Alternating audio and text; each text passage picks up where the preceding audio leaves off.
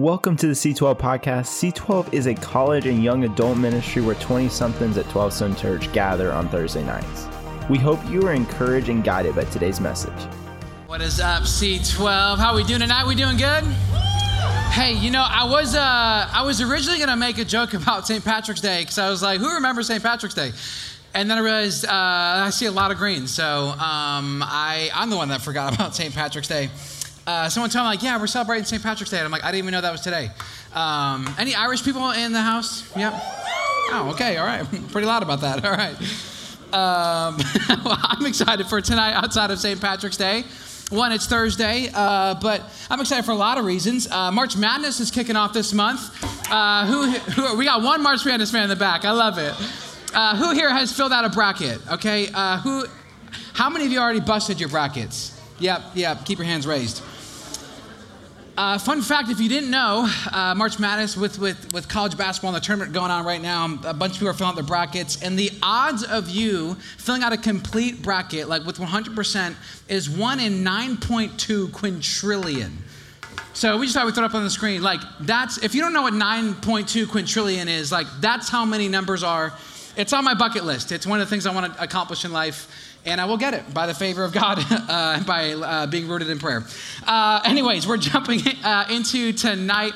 Another reason why we're so excited is for some of you, it's spring break in this room. For some of you, spring break is right around the corner. If you go to, how many people go to GGC in here? Yep. All right, spring break is right around the corner. Hang in there. We got warm weather, finally. Where are my summer people at in this room? Come on, it's about time. Let's just rebuke this like weird, like it's 80 degrees and then the next day it's like 30 and then you're like, man, what am I supposed to do with this weather right now? I literally can't stand it. But it's one of the things that we love. I thought we'd just play along with it.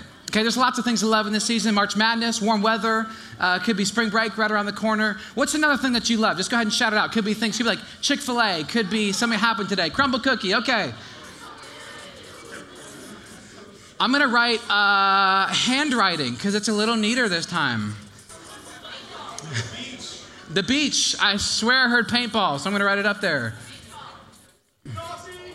Coffee, okay. Baseball.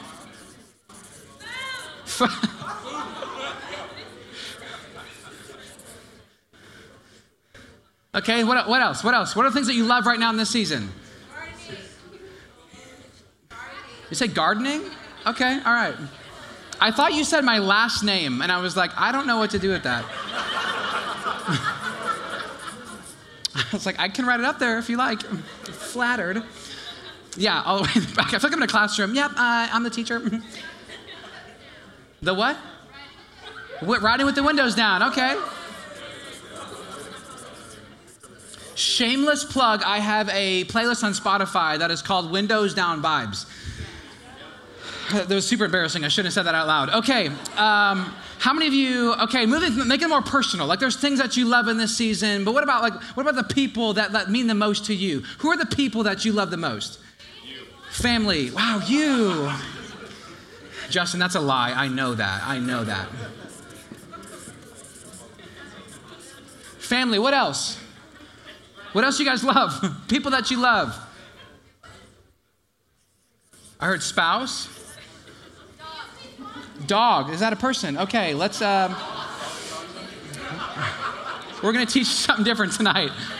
All right, this is a person. This is an animal.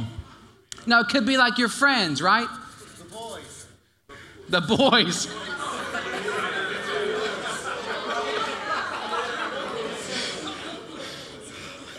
All the guys in this room, yeah, the boys. See, when you kind of make it more personal, it's just like, yeah, these are things that kind of bring me joy. They're things that make me happy. These are the things that I kind of love in this season. Then when you kind of make it more personal, it's like, well, my family, my spouse, my friends, the boys. Like there's things that like, man, there's people that are kind of more close to you. And these are the people that you love the most. And sometimes like this list can come and go, doesn't it? Like this list can come and go. Maybe it's a boyfriend or girlfriend on this list, and maybe when that doesn't go well, that gets kind of taken off the list. Maybe when you start to have tension with your family, maybe family is not the thing that you put up there anymore. Maybe when you're having a hard time with your spouse, maybe that's not the thing that you want to put up anymore. Maybe when you're having a hard time with friends, maybe they're not the people that you want to love anymore. See, the list can come and go. And I think in our culture, what we kind of choose to do, I don't know if we say out loud inherently, but I think there's some things that we go along the way with, well, just love those who love you. Like just love those who love you. So let's just kind of keep it in a box. Like, just love those who love you. Your friends, they love you. Family, they could love you. Maybe your boyfriend, your girlfriend. So I'm just going to kind of keep people in the box that I want to choose to love. Why? Because I get something in return. Just love those who love you. Because it's kind of an easy thing, isn't it? Like, there's no tension inside of that. Like, we're not going to put someone that we absolutely hate, like, man, they're in my inner circle. I love them. Like that coworker that you just can't stand. Like, I don't think they're in your tight-knit inner circle. That one person you're in class with and you're like, dude, you are going to frustrate me. Like, they're not going to be in your inner circle. See, the people that you have in this little box, it doesn't cause any heartache. It doesn't cause any problems. There's not a whole lot of frequent drama in the mix. And there might be a lot of things that Jesus never said, but the thing that we're going to go over tonight is over the topic of something that Jesus never talked about, which is love those who love you. Love those who love you. Let's just jump right into Matthew. This is in Matthew 5. Jesus just goes right after it. If you love those who love you, what reward will you get? Are not even the tax collectors doing that? And if you greet only your own people, what are you doing more than others? Do not even pagans do that? Be perfect, therefore, as your heavenly Father is perfect. What Jesus is saying is if you just love those who love you, well, congrats. Like the rest of the world is doing that. If you just love those who love you, love doesn't really have a virtue at all. If you just love those who love you, they just give you the same in return. And that is just what culture does as well. And Jesus calls us to a kingdom culture, not to a world culture. Jesus calls us to a kingdom culture, not to a world culture. And we've seen it over the past couple years. Division and disunity, arguments, bitterness, slander, self-righteousness, hatred, things that we maybe impose on each other. And I think that when we get maybe caught up in our culture that seems to always have a bend to point out the negative or to point out I don't want to love those that are maybe outside my circle or outside my box. There's a couple dangers I think that we can fall into that. Number one, I think the first danger is that we develop factions in our faith.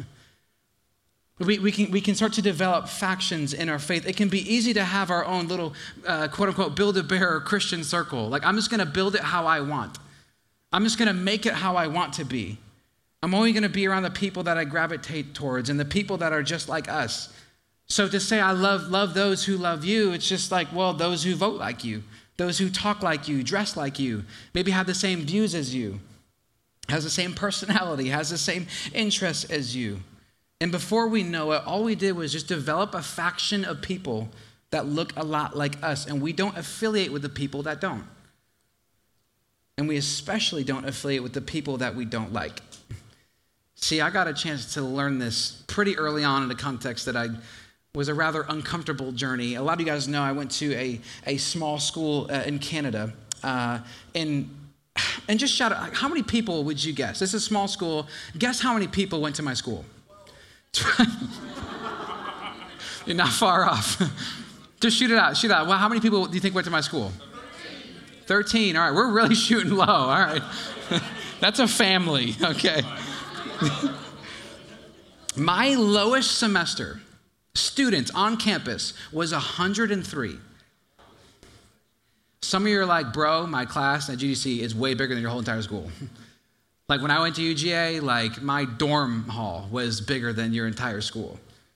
It was 103 students. So if you didn't like someone, like too bad. You ate with them. You were in the same dorm as them. I went to all the same classes as them. Like I learned how to like really love someone that I really didn't like. Okay, that's just kind of a concept thing. Let me take it a little layer deeper. Let me pull it a little bit more personally. Because we all have a first breakup story, don't we? Whether it's in high school, maybe it's a middle school fling, and you're like, oh my gosh. This happened when I was 19 years old, 8 years ago, 7 years ago, because I can't do math. Canada set me behind. When I was 19, there was this girl, okay, yeah, we're talking, I'm fresh at this school, you know, we're going on these dates, it's going well, and all of a sudden there's this guy that's behind the scenes that wanted to just slip in, and so they started going on dates behind the scenes without me knowing. Some of you people in the room right now, you're like boiling. You're like, if someone does that to my bro, like I'm about to egg someone's house. Like we're gonna beat someone's car. Like I don't know what's about to happen. Some of you girls in here are like, we're taking knives, we're slashing tires tonight. His truck ain't driving away anywhere. He ain't going nowhere. It's such an easy thing to just like boil up hatred so fast. I went from like an all-out love to like an all-out hate. I'm like, we do know that it's 103 students on campus. You're 2 doors down for where I'm at. We're not a big school. And it was a humbling moment because I had to walk in through, how do I deal with hatredness when it's so close? How do I choose not to just love those who love me? How do I choose to love people that are maybe outside of my quote unquote box, outside of my inner circle? See, I had to choose to love someone who I wouldn't deem as love. And here's the thing. There's only one faction in the kingdom and it's broken. There's only one faction and we're all a part of it because we're all broken. Everybody's broken. Everybody's sinned. Everybody has flaws. Everybody needs Jesus. I think the second danger is this. We can develop cliques over communities. When we take maybe our little factions a little deeper, we can start to just develop cliques in our walk with Christ. If we just love those who love you, then we're only going to be around our people or my crew. And hear what I'm not saying. I'm not saying that you can't have close friends. I'm not saying that, if I have a group chat with some of my best friends and that's considered a clique. What I'm talking about is when you only hang out with people in your little circle. And we just have a way of just kind of drawing lines around. These are my people. These are the people that I affiliate with. These are the people that I choose to love. These are the people that I choose to talk to. See, where we sometimes can maybe just live inside the lines, I think Jesus crossed lines to go love other people. He loved people that were deemed as outcasts. See, cliques are exclusive. Cliques only welcome some. Basically under the mantra that others can't join. They leave other people out on purpose. They don't socialize with people that are not in their inherent group. But biblical communities, which is a kingdom culture, which I believe Jesus calls us to, are inclusive. We welcome everyone. Everybody can join. We include other people on purpose, and we know community takes time. If it's your first night with us, like it's your first night at C12, we just want to say a big welcome home.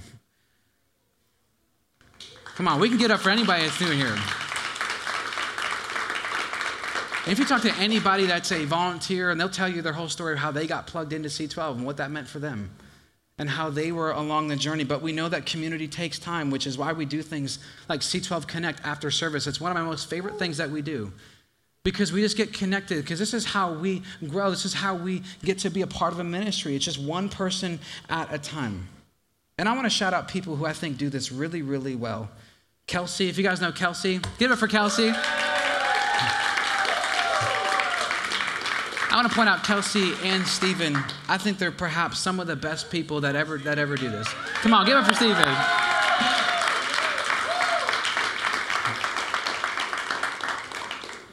You know, there's people when they just have so much on their calendar that like they're always focused on the next task. I think what Kelsey and Stephen do such a good job at is that they don't focus on the next task. They focus on the person in front of them. That's what Jesus did. It was to be present. I think somebody else who does this really, really well is Gracie. Can we give it up for Gracie? Come on. Gracie didn't know this was going to happen. I've seen Gracie interact with people on Thursday nights and Sunday mornings. And the way that you have loved people, doesn't matter what their name is. You've jumped on MARTA things and you've just talked to random people. And you're laughing because you know. Because you just have such a heart to make people feel seen and known. This is what it means to be a biblical community. It means to be inclusive.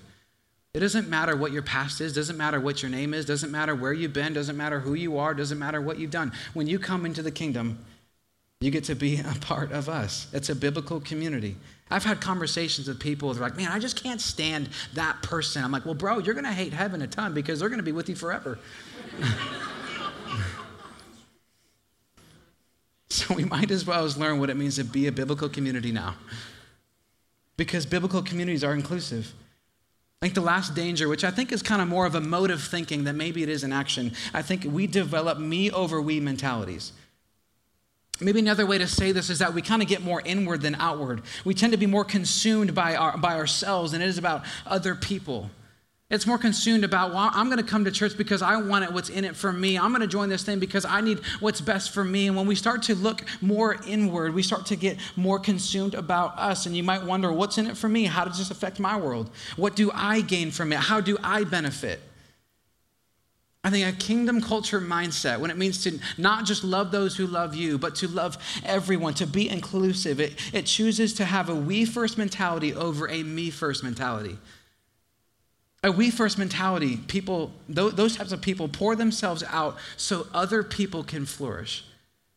A we first mentality pours themselves out so other people can flourish. Through this whole passage in Philippians, I want you to see the heart of Paul and Timothy. It says this, and Paul and Timothy, servants of Christ Jesus, to all God's holy people in Christ Jesus at Philippi, together with the overseers and deacons. Grace and peace to you from God our Father and the Lord Jesus Christ. I thank my God every time I remember you. In all my prayers for all of you, I always pray with joy because of your partnership in the gospel from the first day until now. Being confident of this, that he who began a good work in you will carry it out upon completion until the day of Christ Jesus. It is right for me to feel this way about all of you, since I have you in my heart. Again, Paul and Timothy, thinking on behalf of other people, whether I am in chains or defending and confirming the gospel.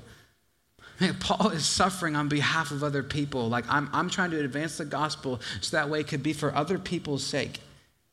So that all of you share in God's grace with me. God can testify how I long for all of you with the affection of Christ Jesus. And this is my prayer, that your love may abound more and more in knowledge and depth of insight, so that you may be able to discern what is best and may be pure and blameless for the day of Christ, filled with the fruit of righteousness that comes through Jesus Christ to glory and praise of God. See, I put that whole passage in there because you get to see the heart of Paul and Timothy, that they were always about other people. Like, I'm in chains, I'm suffering, but it's on behalf of somebody else. The gospel matters more. It's a we mentality over a me mentality. See, me mentality, people are ego-driven. They expect others to pour themselves out so that way they can flourish. What benefit is in it for me? It's consuming over contributing. It's me over we. It's selfish over selfless. And when you become a follower of Jesus, it's not about you. When you become a follower of Jesus, it's not about you. And you see this in the life of Jesus and how he models this.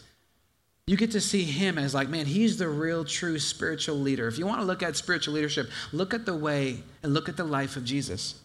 And our model for that is God on the cross. And if he hung there, then we should hang there with him. Look at what it says in Philippians 2. It goes on to say this, more about the character and the nature of Jesus. It says, do nothing out of selfish ambition or vain conceit. Rather, in humility, value others above yourselves. Basically what they're saying, hey, have a we mentality. Not looking to your own interest, but each of you to the interest of others. In your relationships with one another, have the same mindset as Christ Jesus, who, being in the very nature of God, did not consider equality with God something to be used to his own advantage.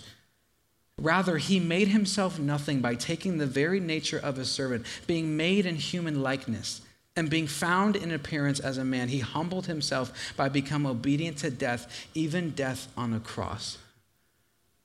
He made himself a servant.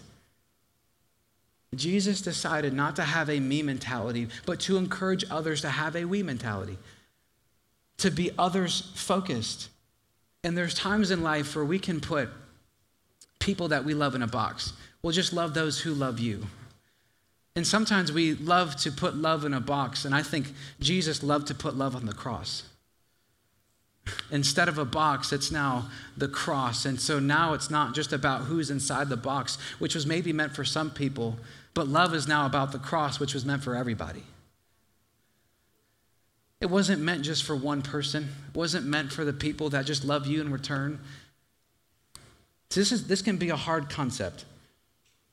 It can be a hard concept to look at, well, who are the outcasts in our world? And I thought I'd maybe go over a little bit of a case study, if you will, for the radical love of Jesus. And there's lots of maybe different groups of outcasts that Jesus got to interact with. I'm only going to focus on two. It's the unclean and the sinner. It's the unclean and the sinner. I want to unpack this story of Jesus. It says this in Mark chapter 1. It says, a man with leprosy came to him and begged him on his knees, if you are willing, you can make me clean. But Jesus was indignant. If you're following along in scripture, if you got your phone out or whatever, you can highlight that, underline that.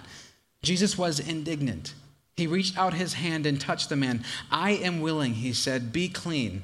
And immediately the leprosy left him and he was cleansed. And I think Jesus' response is interesting. Like, he was indignant. It's only one of two times in the Gospels where you get to see the nature of Jesus and his character actually responding with me, hey, I'm being indignant.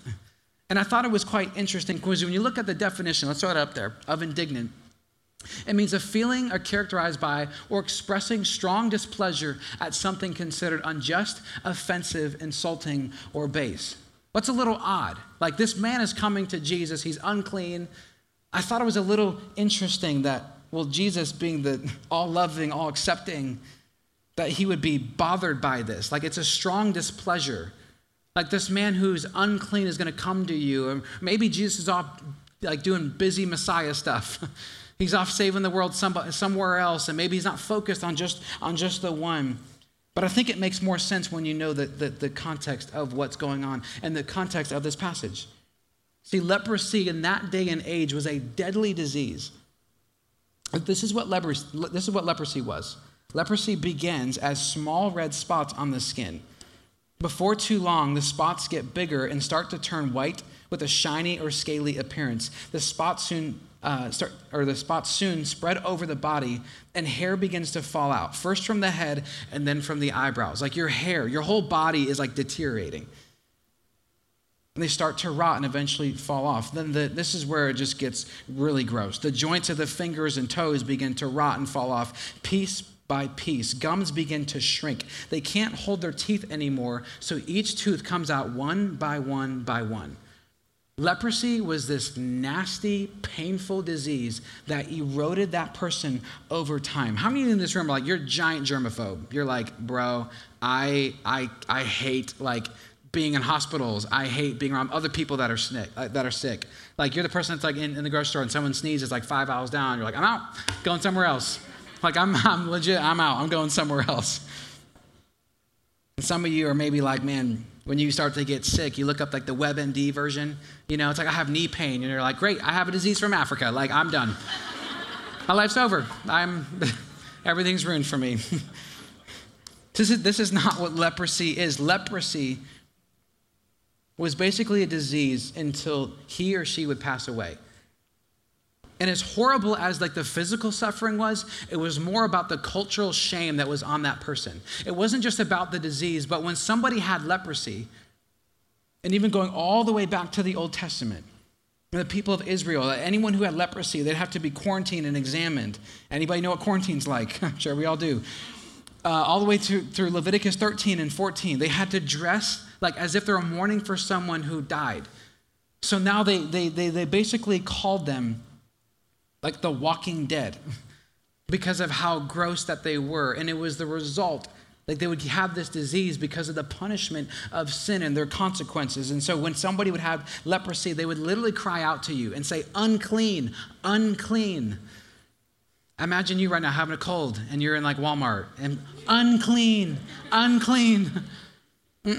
I'll buy my stuff online. That's okay.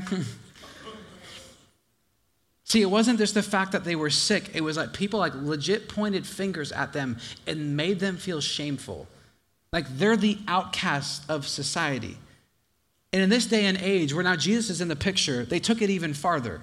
So the people of Jesus' day went further than the Old Testament told them to, because they were kind of told two things. What, if you're a leper, then you're basically the walking dead, and this is the punishment that God has on you. Therefore, it's your fault. So everything's your fault. It's your problem. And outside of physical pain, this just put all the shame and guilt. They were known as outcasts. Everybody could see their disease, and it makes them feel worse because everybody values them as nothing. So going back to that verse, can we throw that verse back up on the screen? In Mark, where it goes that Jesus was indignant. Well, that's a little odd. Why is he bothered by this? Why is he troubled by someone who's coming to Jesus when he's already deemed as an outcast? Jesus wasn't indignant about the man. Jesus was indignant about his disciples because they prohibited access to Jesus. I think a lot of times in our culture, we've become indifferent where Jesus is indignant. I think in our culture, we've become indifferent over outcasts that Jesus is actually indignant about. Culture says, well, get away. You're unclean. It's your fault. Nobody wants you. You're not welcome. You deserve this. Basically what they're saying is like, if you're outside this box, then like you don't belong here. If you're an outcast, if you don't think like us, look like us, then you don't belong here. There are places in our culture that we do that too. So let me just make it more personal. Because sometimes it's easy to like put yourself as like the hero in the story. Like when you read scripture and you're like, oh, disciples, you dummies. You're like, obviously I'm Jesus. I'm the hero. But when you personalize it and you look at, well, who are the people that are outside my box? Is my family outside this box? Is my ex outside this box? Are my coworkers outside this box? Are the people that I'm on a team with, are they outside this box? Are there professors or classmates that I actually at school with, are they outside that box? Are the people that you see on campus outside that box? Are the people that you come across to randomly at the grocery store, randomly out in public, maybe the people that you saw from high school, now it's awkward when you run into the mall? That was a personal one. Because here's the bottom line truth, which I think when I read this and I personalized it and I sat in it, I think this part actually truly scared me the most. The disciples were the ones that were closest to Jesus, yes? They were with Jesus for 3 years. They traveled with him. They ate with him. They actually went off and were commissioned by Jesus to go do and actually perform miracles, to go and heal people, to go and pray over the sick. They did life with him. They got to go see the signs and the wonders. They were the ones that were closest to Jesus, yet they were also the same ones that prohibited access to Jesus.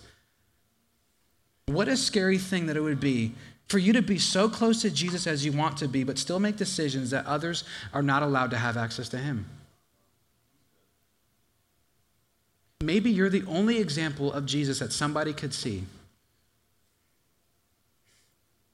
It's a scary thought to sit in. And it doesn't matter what you say. It doesn't matter what you do. It matters really how you live your life. What Jesus said, you will know them by their fruit, by how you live your life. And I think the question that I think is worth its writing down is, am I a gate or a wall when it comes to people experiencing Jesus? Am I a gate or am I a wall when it comes to people experiencing Jesus? Again, I can be as close to Jesus as I want to be, yet I can be in the same danger of prohibiting others to experience him. Where is Jesus calling you to be indignant where our culture has become indifferent? Where are the things that God is asking you for you to be indignant about? The people that maybe you're going to go choose to love on your school campus that other people actually overlook.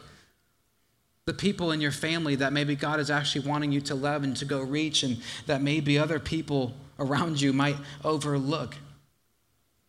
Where is he calling you to be indignant? I think the second story is this. One of the outcasts was the unclean. I think one of the other outcasts was the sinner. You see this in Luke 5. It says this in verse 27. It says, this is after Jesus went and literally healed a paralyzed man. Jesus went out and saw a tax collector by the name of Levi sitting at his tax booth. He said, follow me, Jesus said to him, and Levi got up. left everything and followed him. Then Levi held a great banquet for Jesus at his house, and a large crowd of tax collectors and others were eating with them. But the Pharisees and the teachers of the law who belonged to their sect complained to his disciples, "Why do you eat and drink with the tax collectors and sinners?" And Jesus answered them, "It is not the healthy who need a doctor, but the sick. I have not come to call the righteous, but sinners to repentance." See, there was another type of outcast in that society, and that was the sinners. It was the ones who maybe weren't part of the Pharisees' in-group. I'm not a part of the Pharisees' little clique. I'm not that super religious.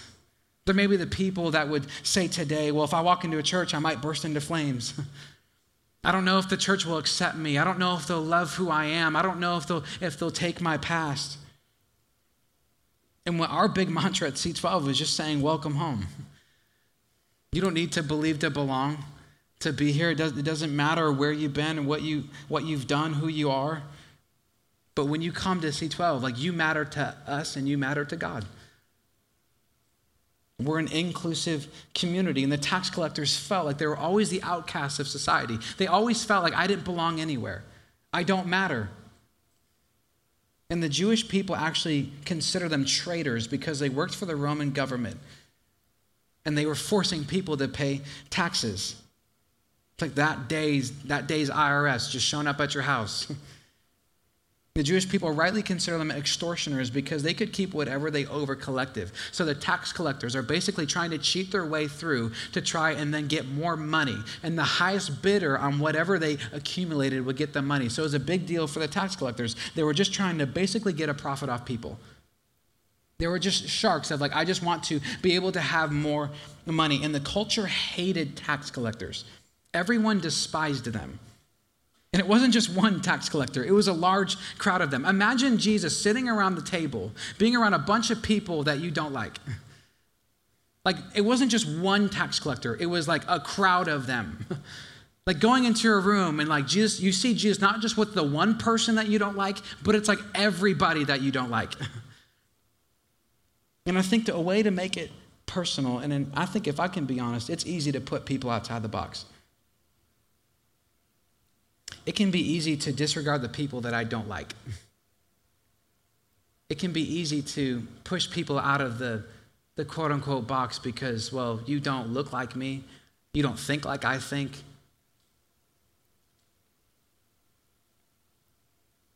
And hang with me.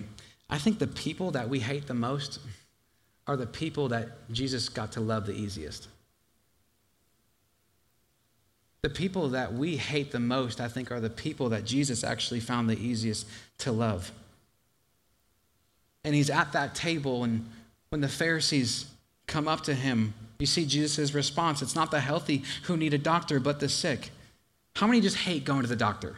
How many of you actually love going to the doctor? You're like, this is to the one hand that bolts up.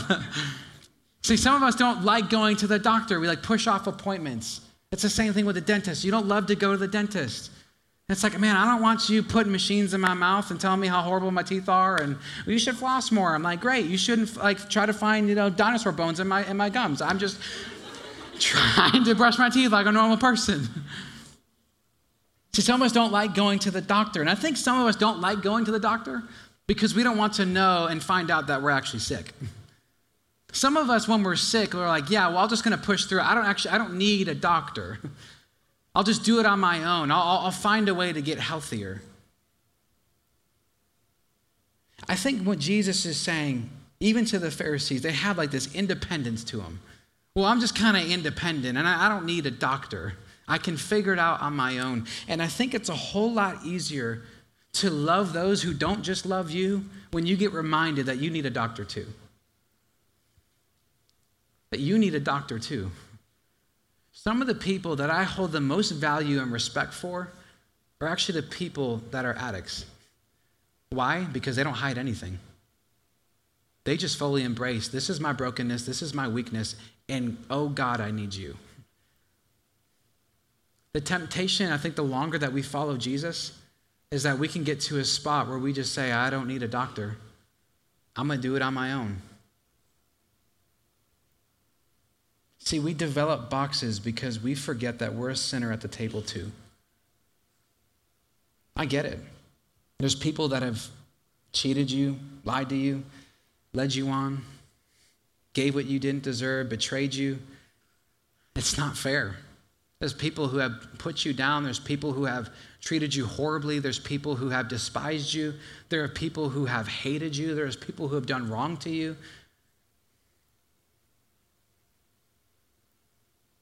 But I think if anybody understands, it's Jesus.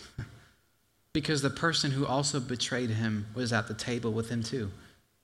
Judas ate too. Judas was at the table too.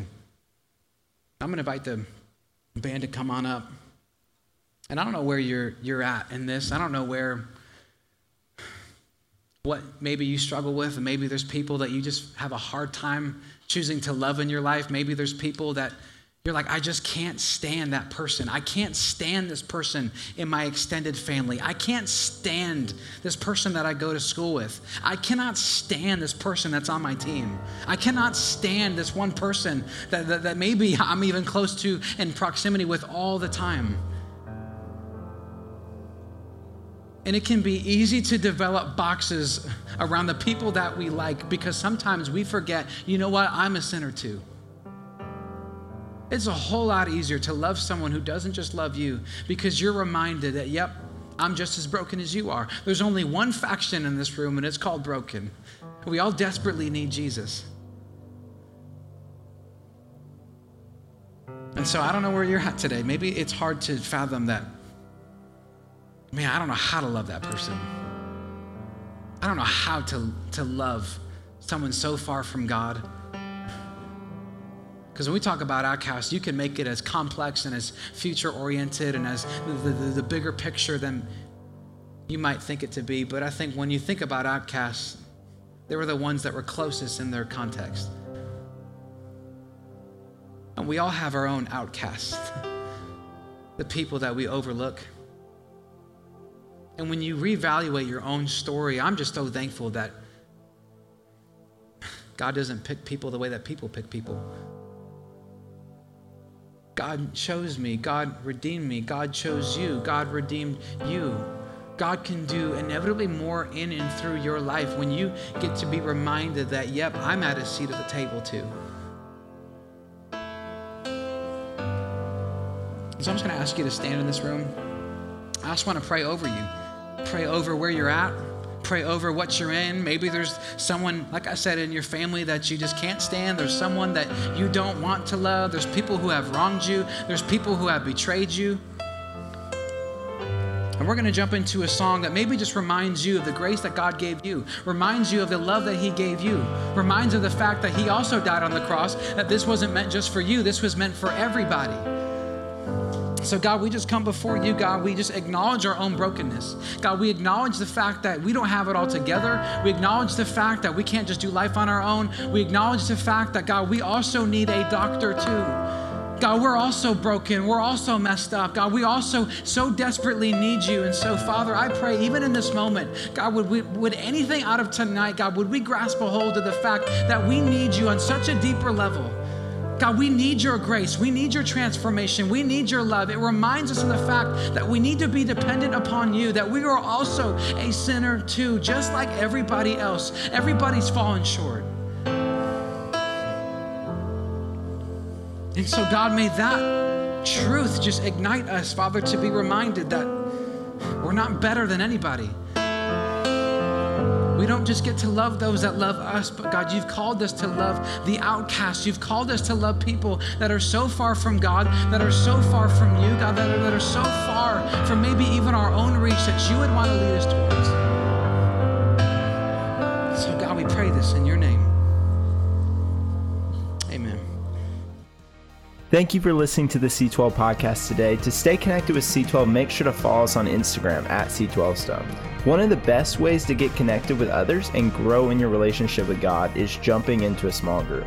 To sign up for small groups, go to 12stone.com/small groups and search college. We hope to see you next week.